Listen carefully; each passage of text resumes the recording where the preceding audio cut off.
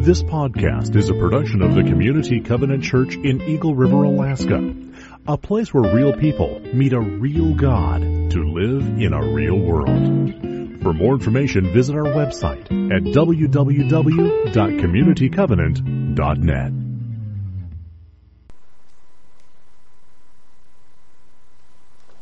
The scripture reading again is from Philippians chapter 2, starting with verse 5 through 11. In your relationships with one another, have the same mindset as Christ Jesus, who, being in very nature God, did not consider equality with God something to be used to his own advantage. Rather, he made himself nothing by taking the very nature of a servant, being made in human likeness. And being found in appearance as a man, he humbled himself by becoming obedient to death, even death on a cross. Therefore God exalted him to the highest place and gave him the name that is above every name, that at the name of Jesus every knee should bow, in heaven and on earth and under the earth, and every tongue acknowledge that Jesus Christ is Lord, to the glory of God the Father.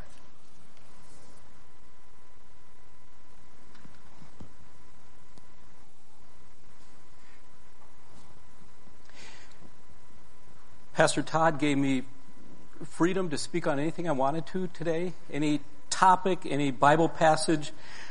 So here's what I've got. And really, it wasn't a hard choice. Your attitude, your mindset, depending on the translation you're using, should be similar to that of Christ Jesus. That's not what it says. It should be the same. Your attitude, your mindset should be the same as Christ Jesus. And that makes sense. I mean, he's our leader. We're being conformed into his image. Think like he thinks, approach life the way he does. That makes sense. So exactly what is his mindset? Jesus is God. Right? But, I mean, he's man too. He's the God-man. And he comes to earth, and he has the mindset of a servant. There's a Jewish fairy tale, a legend, called the Beggar King, where there's this proud king, and he is told by some of his subjects that money and wealth, it doesn't last forever. And even the power, the influence of the throne, it doesn't endure. And he's angered by this. And he said, well, who said that? And they said, well, it's written in the holy book. The king tore that out of the holy book. And he ordered that all such, quote, offensive statements be torn out. Well, as this story goes on, he's punished for that kind of arrogance and so forth. And he is forced resorting to begging. He is living in poverty until he learns the lesson of being humble. And after he learns his lesson, he is restored to the throne, but a much wiser king. In the passage that was just read, Philippians 2, Jesus wasn't forced to set aside pride so he could learn what it's like to be humble. He already was humble. He willingly set all that glory and being God, he willingly, out of obedience to his Father, set it aside and came to earth as a servant. Our attitude should be the same. Some of your translations might even have the word bondservant, and a bondservant is a willing slave. Whatever debt they might have owed to their master, that's been paid. They're free to go. But because they love their master, they don't go. They choose freely to stay and serve. Bondservant. I don't really know what comes to mind when you think of words like servant or bondservant, or in my own mind, it's even more inflammatory, the word slave. I don't know what comes to mind for you, but when I read things like this in Philippians, and we're supposed to have the same mindset that Christ has, and talks about being a servant or a slave, I don't want to readily apply that to my life. Embracing being a slave, there's some pushback in my heart when I think of that. It's like, what's going on? And what's going on for me, and I'll bet it's going on for you, is it comes in, I don't know if conflict is the best word, but I have to reevaluate other very important values when I think of this being a servant or being a slave. Values like freedom. Freedom is so huge, and we will give our lives for freedom, right? But it challenges freedom and independence and power. And, not all power is bad. It's how you use power. Influence. Being a servant challenges my personal rights. Don't for a second think that this topic of being a servant is in some ways simplistic to apply. It is challenging. In fact, when it gets down to it, it gets to the core of our identity. I mean, can we even look in the mirror and see yourself as a servant? Not an easy thing when you think of other, freedom and your rights and all those things. For Jesus, He's got all power, right? God. Freedom, influence. In terms of His identity is so lofty. One day everyone, no exception, everyone will bow in submission to His lordship. And whether you believe that or not, it's just a matter of time. That's just who He is. And He set it aside, willingly come to earth and be a servant. Your attitude should be the same. And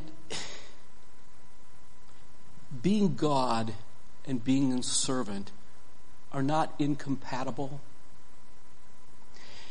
As remarkable as it seems, being a servant is an expression of how great He is. I mean, just ponder that. He's flipping things upside down, and how we think of greatness, flip it upside down and He probably got it right. Paul's not the only one in Philippians that talks about being a servant. There's other people that talk about having that same mindset, that same identity as a servant. Peter, here's how he starts his second letter. Simon Peter, a servant or a bondservant or a slave, translations differ, an apostle of Jesus Christ. That's his identity. James starts out, James, a servant of God and of the Lord Jesus Christ. I don't know if you know that James and Jesus are brothers. Brothers in the sense of, live in the same house kind of brothers. And James looks at Jesus as his Lord. The other example, Jude begins his letter, Jude, a slave, servant of Jesus Christ, and a brother of James. You got three brothers.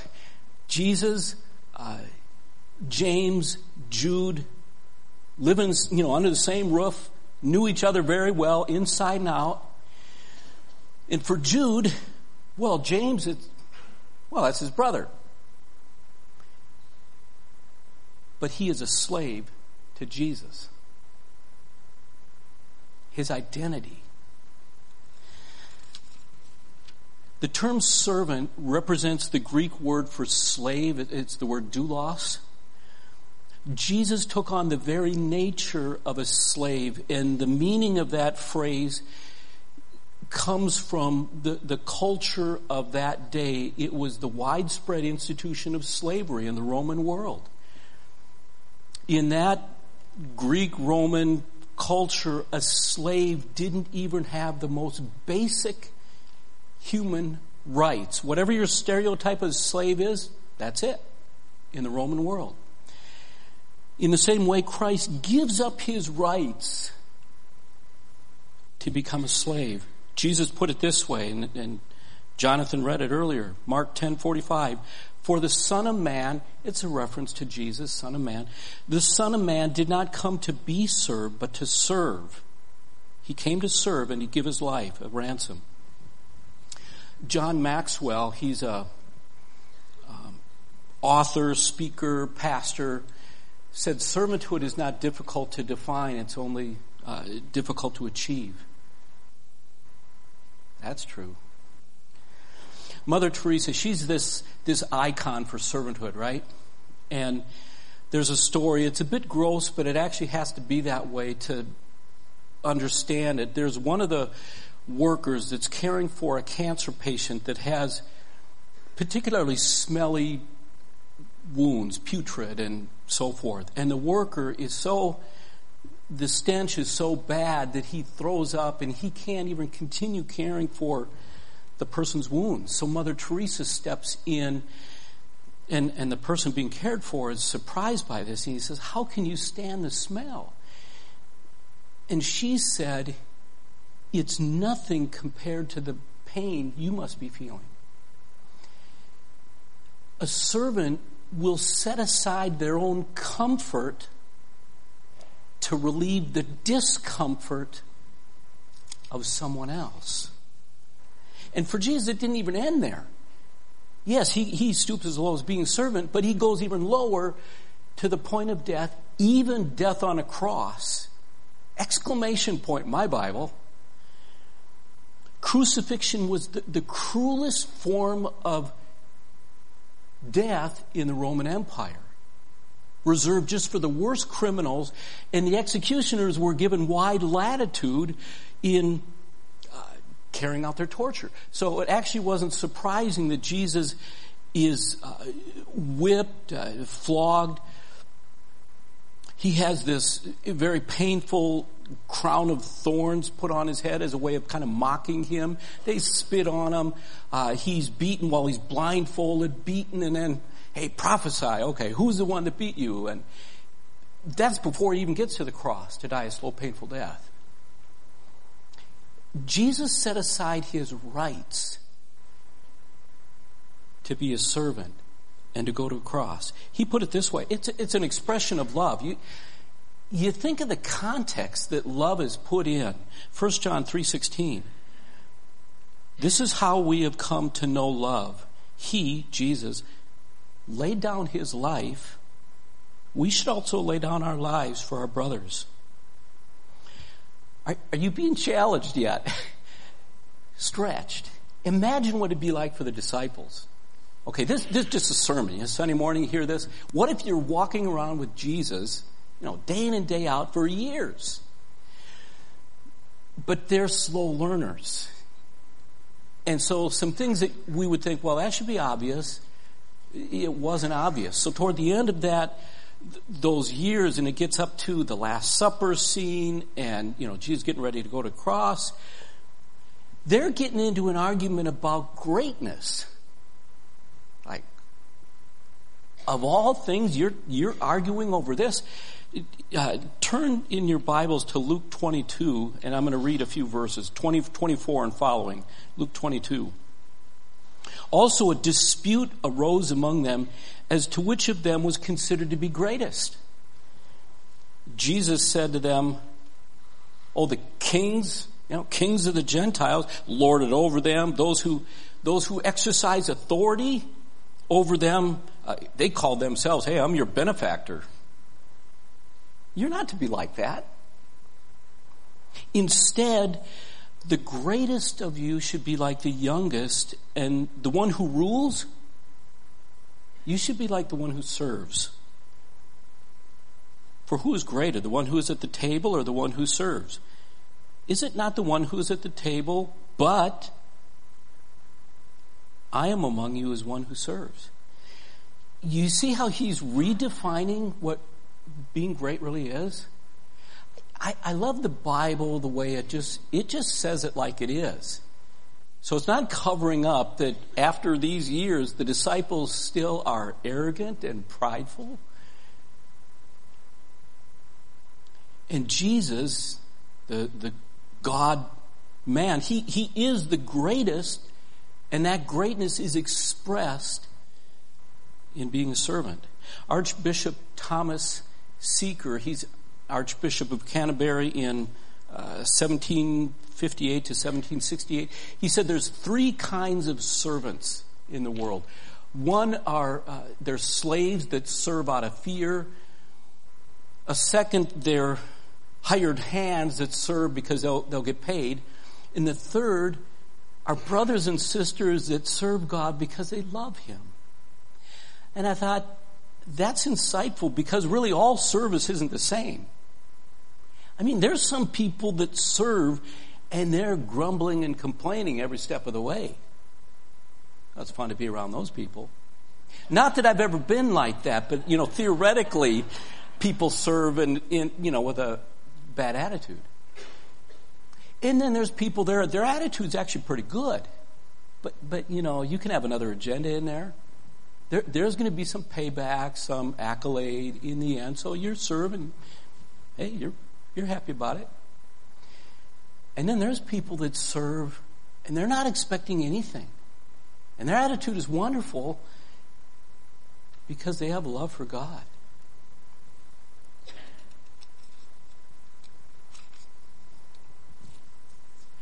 I remember a time where I needed help, and this has happened more than once, where, you have a car and the battery dies, and you need somebody to give you a jump, and so somebody comes by, gives you a jump, and it starts. And so I wanted to pay them a little something for the effort of that. And they said to me, no, I don't want any money, just return the favor. I've thought about that for years and tried to aspire to that. It reminds me of that movie, Pay It Forward, where the social studies teacher gives the class an assignment to think of something to change the world and put it into action. So then one of the students, Trevor, thinks, I know, I'll take good deeds, but instead of repaying good deeds with money, how about repaying good deeds with more good deeds to 3 brand new people? And the hope is that those 3 people will in turn do something good for 3 more people. That kind of serving, it really can change the world, and that's Jesus' example to us. Billy Graham said this: unless your belief in God causes us to help our fellow man, our faith stands condemned. Strong words, but you can argue with it? And, okay, how we imitate being Christ, being a servant, it's going to vary from situation to situation. C.S. Lewis had an interesting way of maybe taking that next step in being a servant. He writes this: it helps, said Lewis, to pretend to be Jesus. You got it?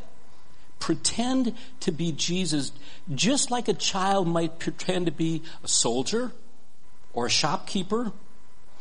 Just as the child's imaginary games helps the child develop skills that'll later be helpful as a real soldier or shopkeeper, so this quote-unquote game to pretend to be Christ inevitably reveals in the believer places for improvement, and it guides the believer towards spiritual maturity. Lewis argues that the minute we realize we're dressed up like Christ, can you envision that? Dressed up like Christ? We will discover ways in which our pretense could become reality. We would also be embarrassed to discover thoughts that, Christ wouldn't have thought that. And unfulfilled duties that, Christ would not have neglected. Those realizations, he said, should in turn prompt us to more complete obedience. So I hear this illustration and I think, okay, what would it be like to dress up like Christ? That sounds good. Wait a minute. Okay, that means I'll always be doing the dishes and sweeping the floor and picking up after others and visiting the sick and in prison and calling someone and on and on. And I would never leave anything undone, and that gets kind of tiring. I thought, okay, well, wait a minute. I hope I'm not the only one that is trying to dress up like Christ and being prompted. And I think there's other people that can be prompted to do the dishes and pick up and call and visit and help. And so I don't think we would simplistically apply this by saying, well, then every possible need is my responsibility to meet. However, live in that tension, and it is a lifelong tension. See, this whole topic is not simplistic, right? Not in the least. Live in that lifelong tension. What would it be like if you're dressed up like Christ? How would he have you in a particular situation to serve? In the words of Philippians 2, 3, and 4, do nothing out of selfish ambition or vain conceit. In humility, consider others better than yourselves. Each of you should look not only to your own interests. I like that part. It does say, yes, you can look to your own interests, but don't stop there. Look also to the interests of others. The most challenging Bible passage, maybe ever, but certainly on this topic of service. I've shared some thoughts on it before, and a handful of you will recognize some of these thoughts. It's Luke 12, 35 to 40. If you have your Bibles, look at Luke 12, 35 to 40. And even if you've heard me share some thoughts on this, I hope you're still perpetually blown away and challenged by the implications of this parable that Jesus gave. I'll read it. Luke 12:35. Be dressed and ready for service. Keep your lamp burning, like men waiting for their master to return from a wedding banquet, so that when he comes and knocks, you can immediately open the door for him. It'll be good for those servants whose master finds them ready when he comes. I tell you the truth, he will dress himself to serve, will have them recline at the table, and will come and wait on them. It will be good for those servants whose master finds them ready, even if he comes the second or third watch of the night. But understand this, if the owner of the house had known the hour the thief would come, he wouldn't have let his house be broken into. You also must be ready, because the Son of Man, again, reference to Jesus, Son of Man, will come at an hour you don't expect him. The main thrust of the parable is, hey, be ready. Be diligent. Be watching. The Son of Man, Jesus, he's going to come. He's come once. He's going to come again when you least expect it. Be ready. There's not this attitude, hey, the cat's away, the mice will play. You're ready at a moment's notice, what? To serve. Just to state the obvious in the parable, the servants, okay, he's talking to his disciples. And by application, okay, are we disciples? Are we aspiring to be a servant? Okay, put yourself in the parable. Son of Man is the master in the parable. Well, the Son of Man is Jesus. And so far, this much of the parable, it makes sense. And it's challenging. I mean, how can you be perpetually vigilant and ready? Second coming. But it makes sense to me. You're ready to serve. Verse 37 doesn't make sense to me.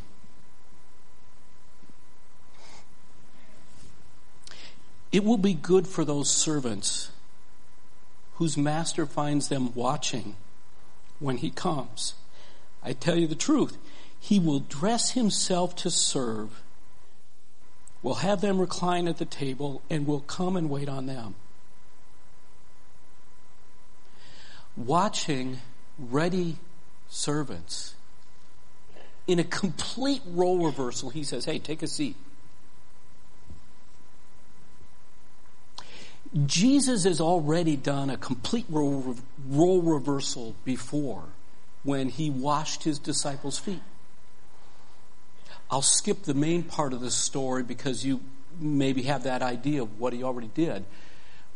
But I'll pick it up. This is in John 13:12 through 17. Pick it up at the end of this foot washing, this role reversal. John 13, starting at 12. When he had finished washing their feet, he put on his clothes and returned to his place. Do you understand what I've done? He asked them. You call me teacher and Lord. Okay, you're right. That's who I am. Your Lord and teacher. Now that I, your Lord and teacher, have washed your feet, you should also wash one another's feet. I have set you an example that you should do as I have done for you. I tell you the truth, no servant is greater than his master, nor a messenger greater than the one who sent him. Now that you know these things, you'll be blessed if you do them. As amazing as it is that Jesus did that, even that I can in a way get my head around that. I mean, he's a master teacher. He's more than a teacher, right? Okay. But to give this vivid object lesson, washing is just, I understand that. That he would do it again.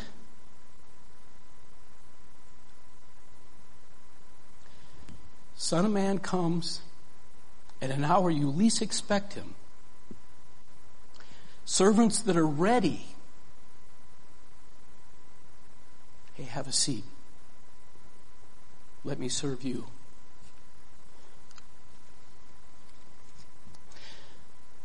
That's amazing. It's perplexing. I find it troubling.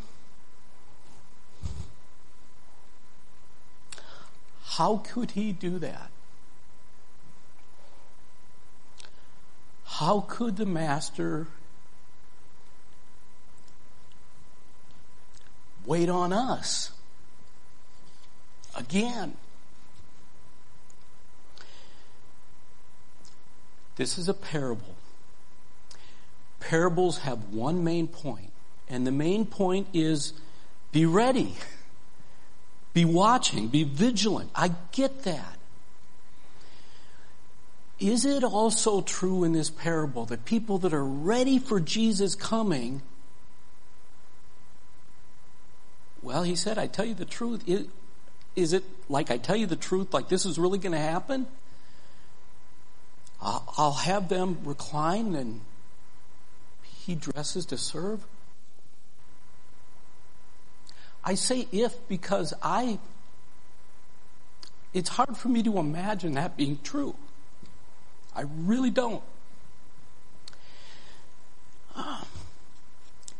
If it's true,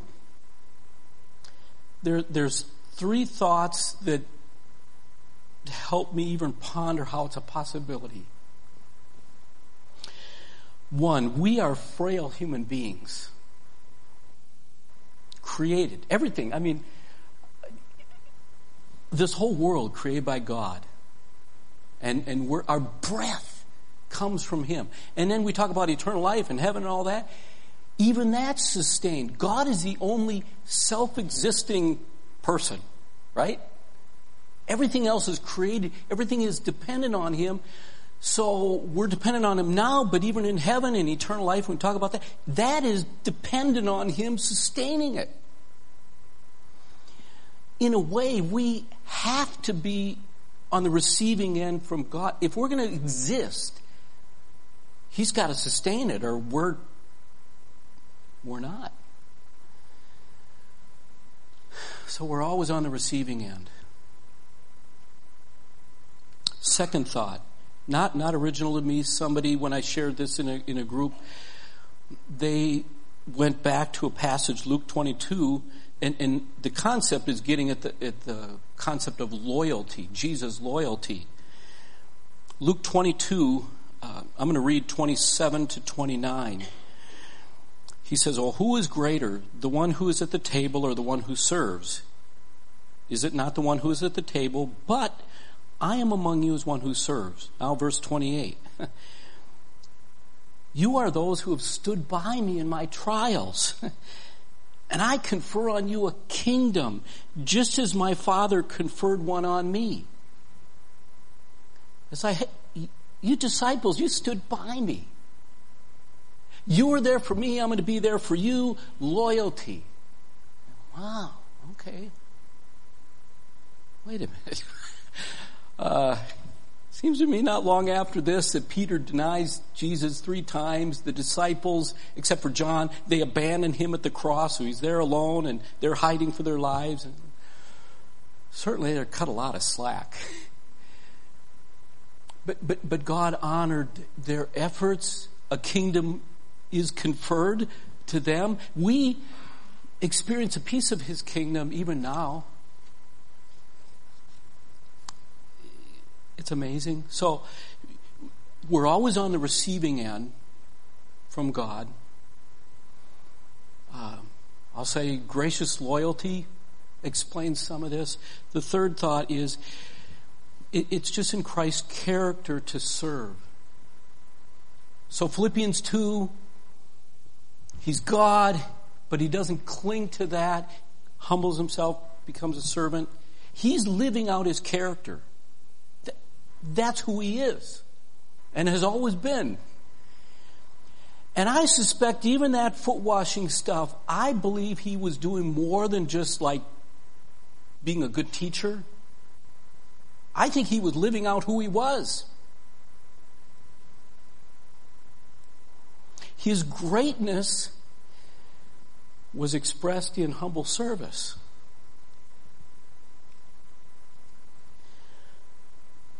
I'm just throwing out words. I don't understand a God who gives and serves this way. I don't. Follow Jesus' example, His character.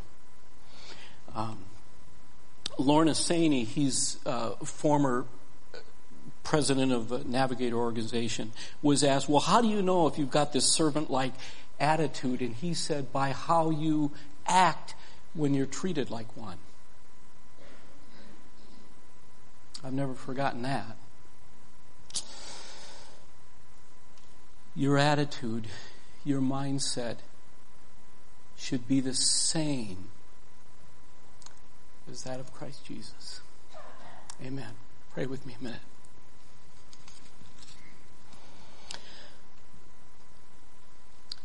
Lord God, we love you. We want to be more like you.